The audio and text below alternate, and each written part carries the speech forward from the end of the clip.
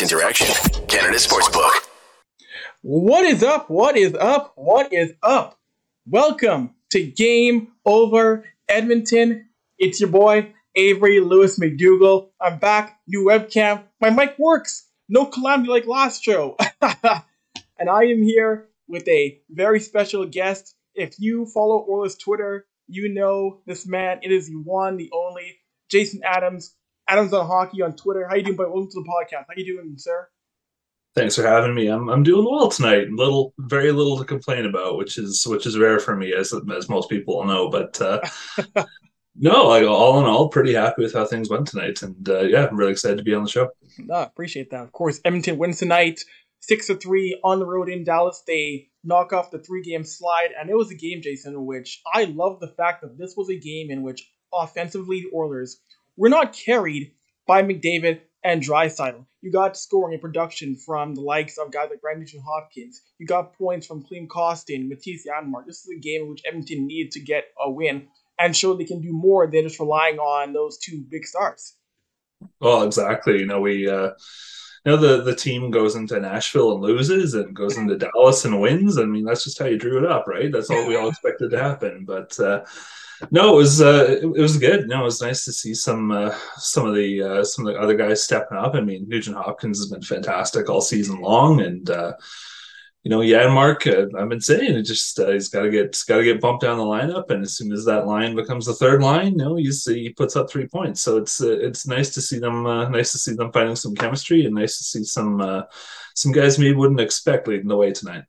No, of course, you mentioned Ryan Nugent Hopkins. He's on pace to getting more than 25 goals, set a career high. This is a guy in which he has had overall a very steady season. I've liked what he's brought so far this year to the team, Jason. I'm sure you'd agree with his production as well. Yeah, absolutely. I mean, last year there was a lot of concern about his ability to produce 5-on-5. I haven't taken a look at it lately, but it's definitely better this year. Nugent Hopkins in the last couple of years has kind of become a bit of an odd duck in the sense that he's an elite special teams guy, but was kind of just so 5-on-5 the last couple of years. But this year he's really taken his game to another level, and he's the longest serving Oiler. He owns a racehorse named Infinite Patience, so it's he's got a sense of humor, and he loves being an Oiler, and I love seeing him succeed.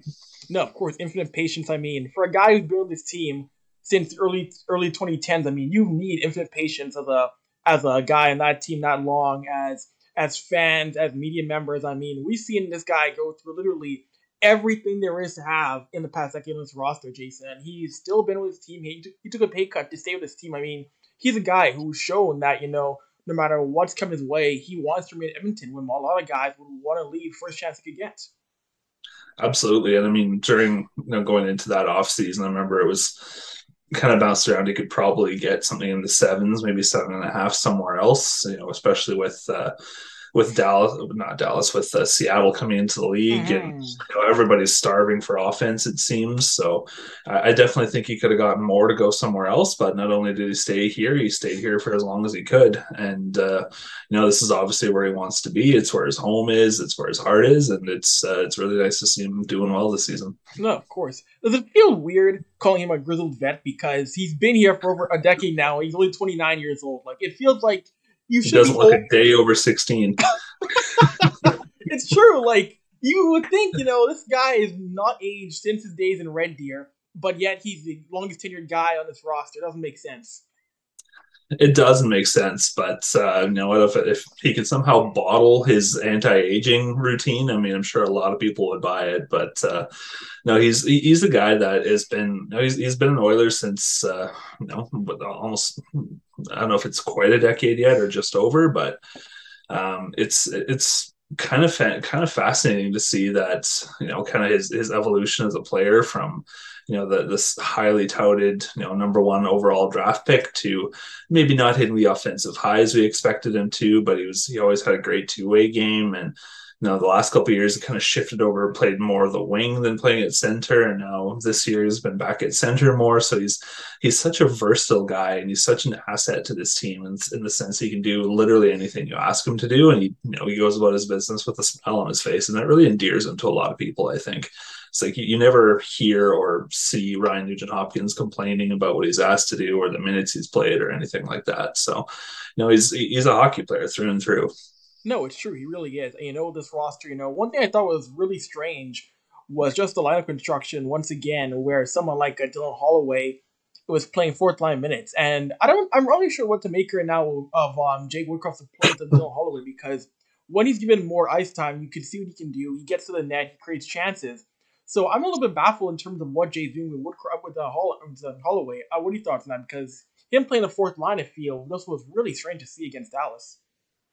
It's odd, and I think that's probably the word I could probably use to describe Jay Woodcroft's season so far, and that it's been a little odd. He's making some decisions that he maybe wouldn't have made last year, and I don't know if he was just focused on making the playoffs and wasn't necessarily like looking at the lineup as much as he was and just kind of going with his gut, or whatever the case was. I felt like he was making better decisions as a coach last year.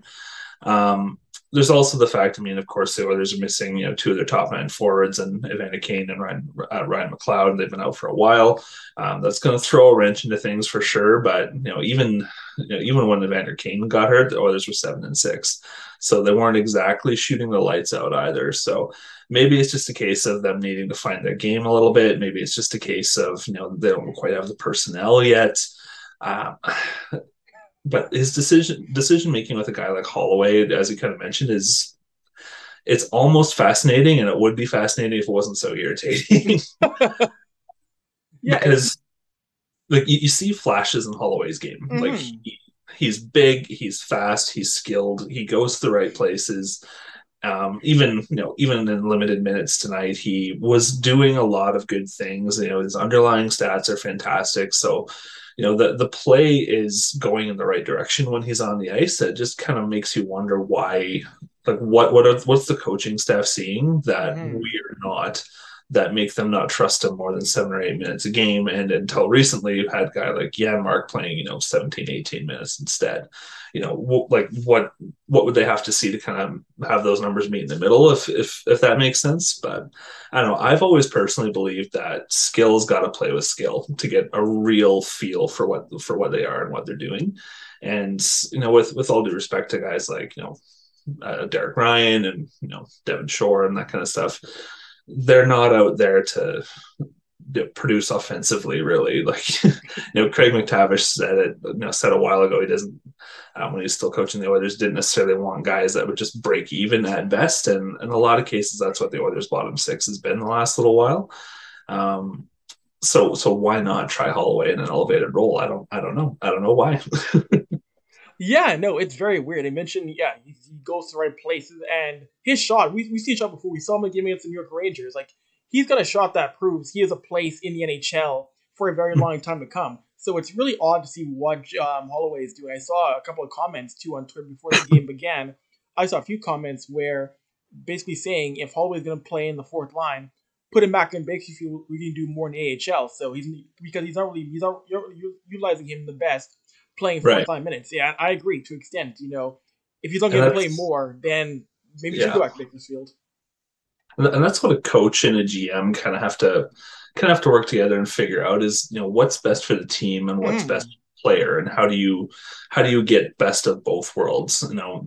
Is there value in seeing Connor McDavid practice every day? Is there value in seeing some of the veterans work ethic and practice habits and that kind of stuff? Sure, there is, but is that more valuable than playing, top line number 1 power play, PK, whatever, kind of learning all aspects of the game in the AHL would be?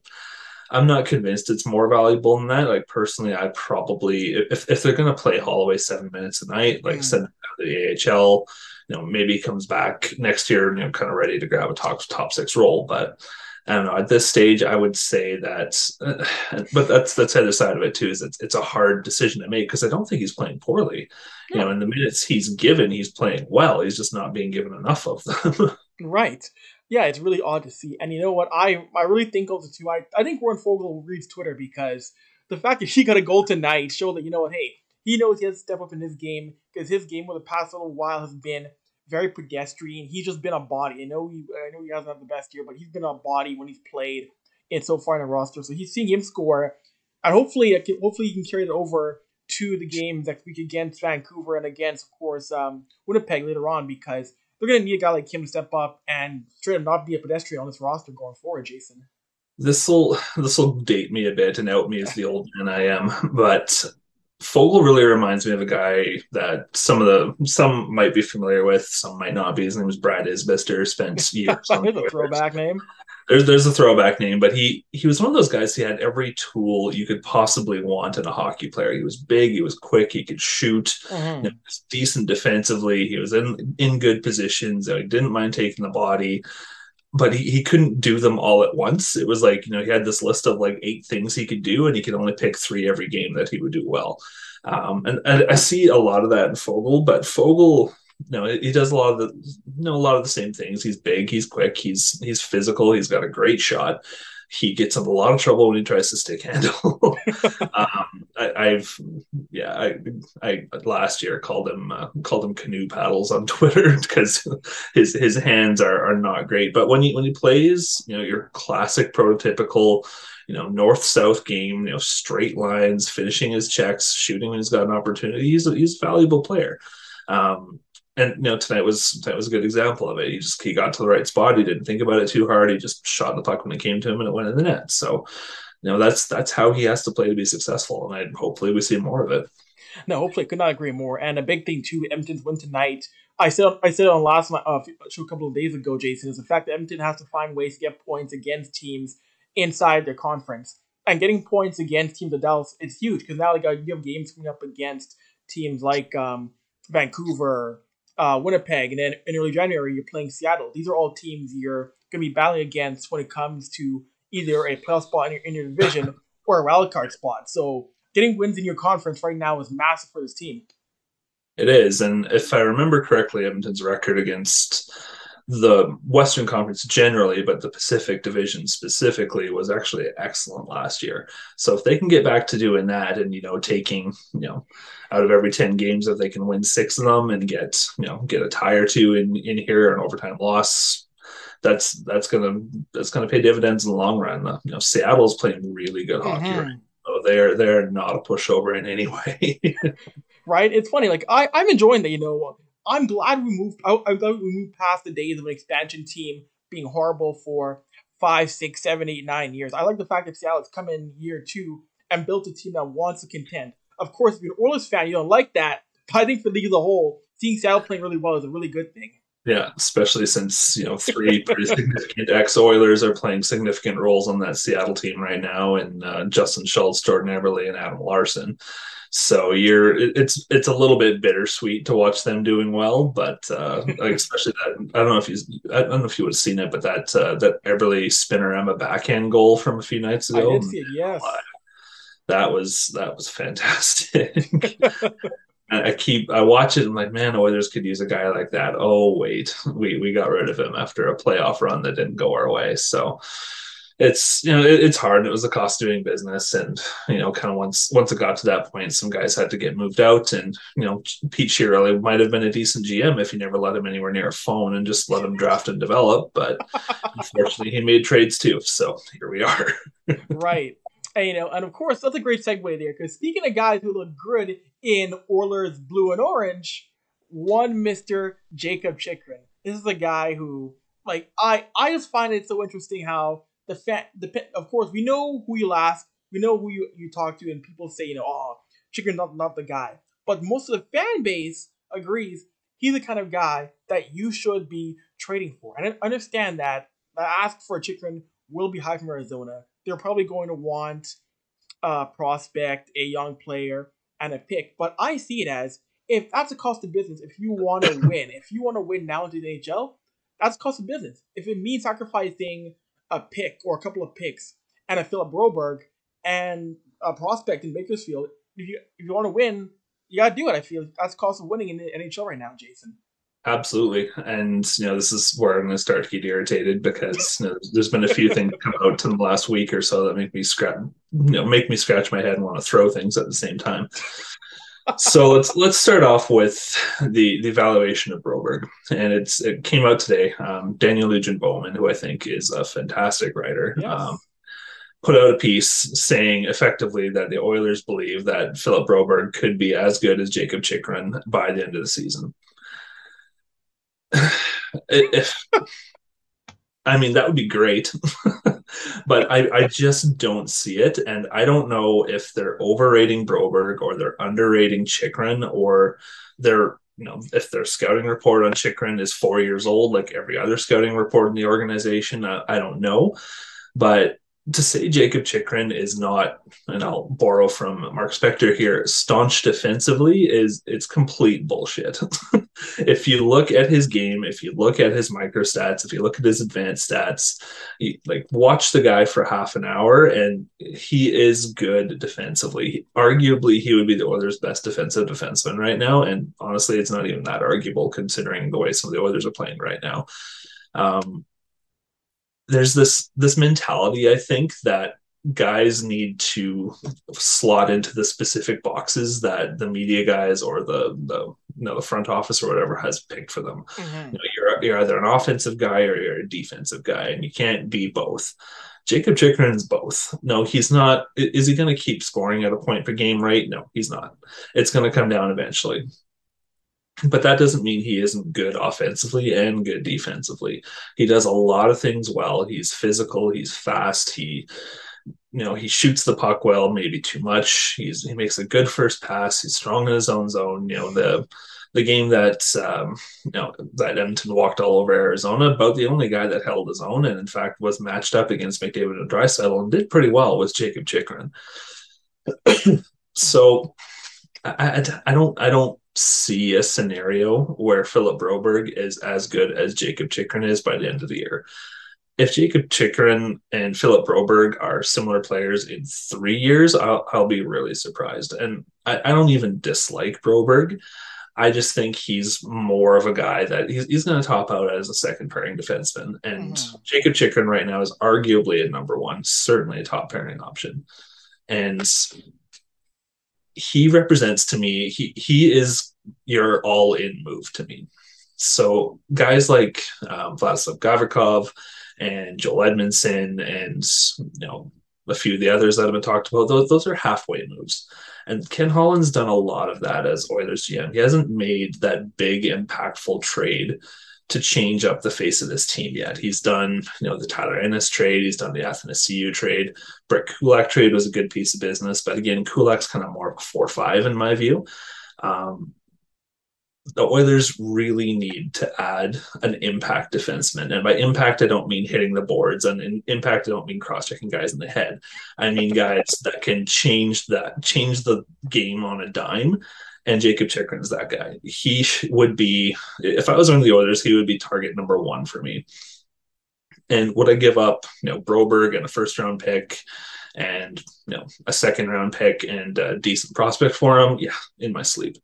The challenge with Chikrin is that he's got a bit of a bigger cap hit than a guy like Edmondson does, but really it's about $1 million. You can make that work. You just have to organizationally decide that, we're going to go for it. We've got McDavid, we've got Draisaitl, they're in their 7th and 8th years respectively. This is the year to go for it. I don't know what's stopping them. I don't know what they're seeing in him that they don't like, but Chikrin's a good defenseman, man. I don't know why they would I don't know why they would prioritize a guy like Joel Edmondson over him. That's baffling to me. Right, and you mentioned salary cap. Like I've said before on different shows, like the elite team, the elite GMs find a way to make the money work. Teams like Tampa Bay make it work. Vegas, for a moment, made it work. The elite teams figure it out. The elite teams don't throw their hands in the air and say, we can't make it work, or it can't happen, or it's too hard. That's a problem with the Oilers for quite some time has been, if it's too challenging, or if it doesn't work at first glance, they don't do it. Right. Absolutely. And, you talk about the elite teams like Tampa. Tampa did their time where they traded a first-round pick for their Joel Edmondson, David Savard, and they appeared to learn from it because when they got David Savard, they only played him 14 minutes a night. I mean, I don't think it would be quite that drastic in Edmonton for Joel Edmondson's ice time, specifically because they would keep playing him long past when it became obvious that he couldn't handle, 20, 21 minutes a night on a team that's got Stanley Cup aspirations. But I don't dislike Edmondson. I just feel like he's valuable at the right price, and that price is nowhere near a first round pick or Xavier Bourgault to me. Like, if you can add him for lesser pieces, or if you can get Montreal to retain half, do you throw them a second round pick and a decent prospect? Sure, why not? That's fine. But Edmondson's not going to change the outlook of this team. They're going to get bigger, they're going to get slower, they're not really going to defend any better. I mean, I don't understand, a guy like Mark Spector lusting over this guy.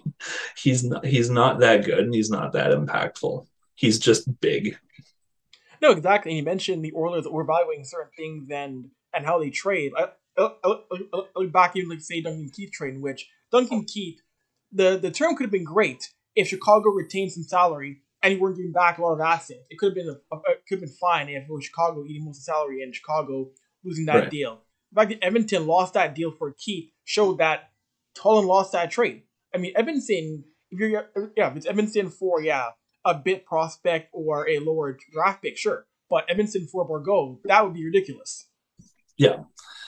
And the Keith trade is another can of worms, but it's Keith was okay as an Oiler. Like, his advanced stats were fine. I think he helped out Evan Bouchard a bit? Sure. He wasn't worth $5.5 million, and we're pretty lucky he decided to retire, because God knows what we'd have done if he hadn't. But for me, it's just more evidence that Holland and his band of merry men don't necessarily value the right things to win in today's NHL. And I said this earlier today, but the Oilers appear to be trying to emulate the Habs team that went to the Cup final and lost. Why are we trying to model ourselves after a team that didn't win the Cup, when the team that beat the Habs and the team that beat us stomped us in the dirt with skill and speed and youth? I don't understand trying to counteract that with the likes of Joel Edmondson. If we're in an arms race, let's be in a proper arms race and add a couple pieces of our own to try and tip the scales our way. Not throw Joel Edmondson back there and hope for the best. No, exactly, it's true. And with Jacob Chikrin, there were the comments on how hopefully he can defend. And there was that Twitter thread that Papa McLeod put out there, which showed plain simple. If people want to talk about the eye test, there's visual proof right there of Jacob Chikrin for 2 minutes straight being strong his own end, denying his own entries, forcing turnovers. Like, how much more proof do you need to see that Edmondson, Chikrin, like you said, Jason, can defend and be an asset offensively? Like, what more proof do you really need? And there's narratives like, if Chikrin was so good, why hasn't he been traded already? And that just makes me want to put my head through my computer. Like, GMs don't have to rush to the trading table if they think they're going to lose a trade. And Jacob Chikrin is A+ quality asset. The Coyotes are going to take as long as they take, I think, to get the price that they want. And his recent play has increased that asking price, not taking the edge off of it. Yes, Chikrin's got some injury problems, but frankly, so does Edmondson. And frankly, every NHL player is at risk of getting injured. So, take a guy that's playing well and go for the best. And if he gets hurt, he gets hurt. There's nothing you can do about it. But for the games that he is playing, he's a massive difference maker. And, outside of maybe like a Matthias Ekholm, who's been mentioned a couple of different times as potentially available, again, I don't really see it because Nashville's kind of right in the thick of things. And Nashville's always kind of in that 6 through 10 spots. They're always kind of in the playoff hunts. And Ekholm's got, I think, 3 years left at 6.25 or something like that. So he'd be even harder to fit in than Chikrin would be. But this team has to make a move to fundamentally change how it plays hockey. Because tonight aside, the team has just kind of been okay this year, and fans and as well as media, everybody in the front office, nobody should be okay with this team just being average right now, which is what it is. No, exactly. I totally agree. And before we wrap things up here, Jason, I gotta pay some bills and be kind to our sponsor, Sports Interaction, here for 1 second. Think you know what way it's gonna go? Make your bet with Sports Interaction. Whether it's hockey, football, or basketball, Sports Interaction has you covered. Bet pregame, live in play, or on one of our many prop bets. Sports Interaction makes it easy to deposit, play, and cash out. Join now and see what sports betting has to offer. Want to bet? Head to sportsinteraction.com/SDPN. That's sportsinteraction.com/SDPN. 19 plus, please play responsibly.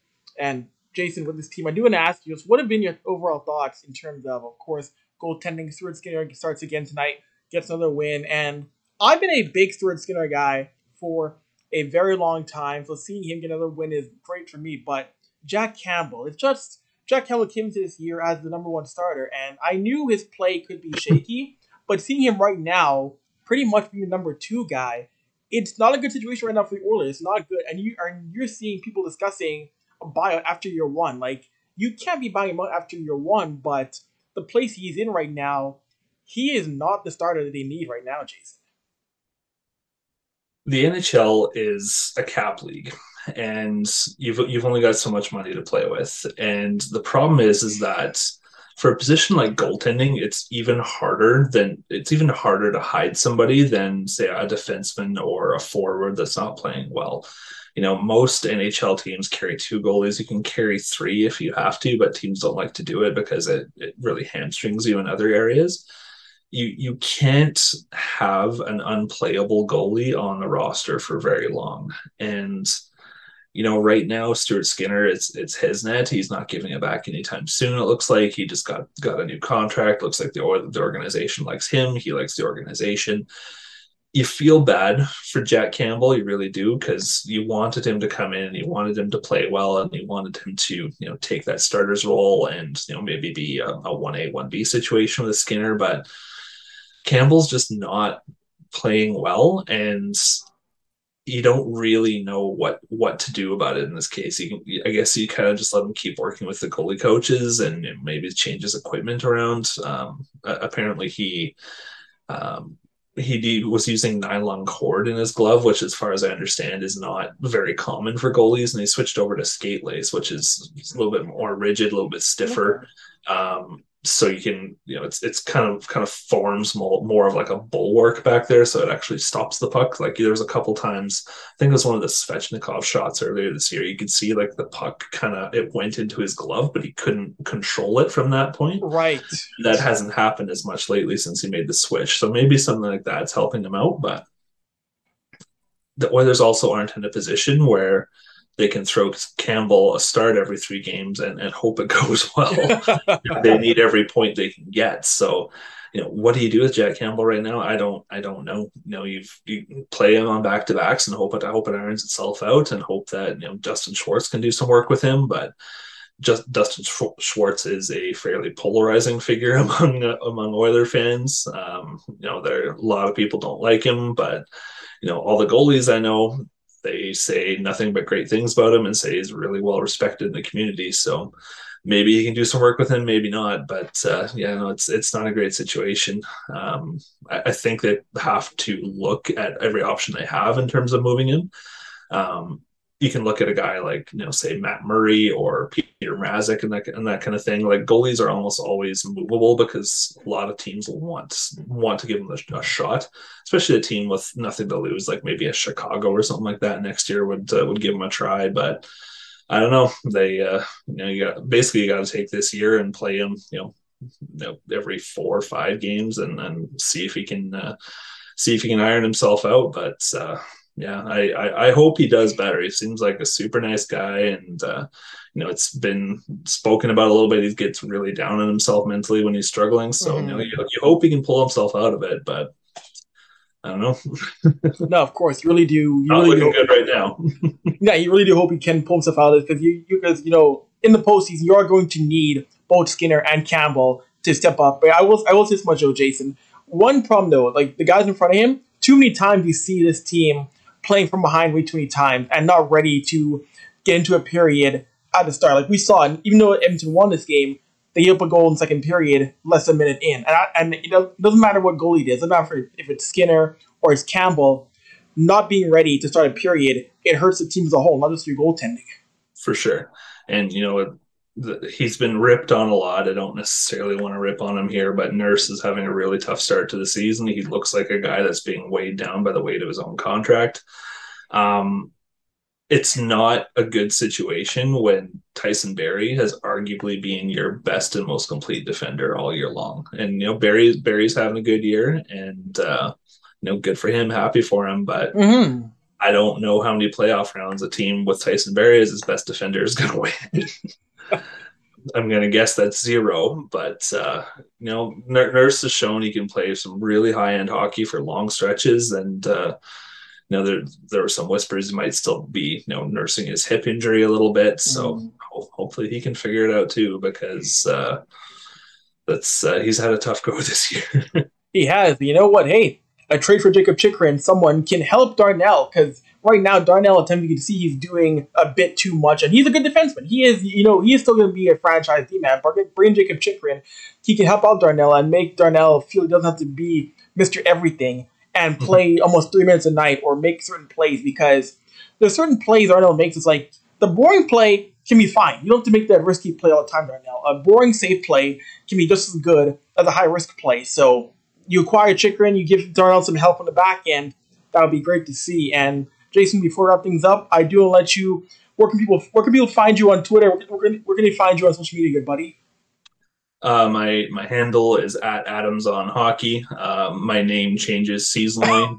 And also, you'll find me @AdamsOnHockey, and I'll be wearing a bandana and sunglasses because I started doing that, but honestly, because I have a very large head and most hats don't fit. So that's kind of why I started, and now I'm just stuck with it. So that's amazing. Well, I appreciate you coming on to Game Over Edmonton tonight. Got to get you back on again before the year ends. It was a blast talking to you tonight, buddy. Absolutely. Thank you for having me, Avery. It was a treat to be here. No, of course. And for those of you in the chat, thank you all for tuning in to Game Over. Be sure to like, subscribe, and comment to the SDPN YouTube channel. Your likes and comments and shares help us all. Like I always say, tell your friends, tell your enemies, tell your frenemies about the podcast. For Jason, I'm Avery. We are out. See you guys next time. Zach will be back with the next podcast when the Oilers take on Vancouver on the 23rd.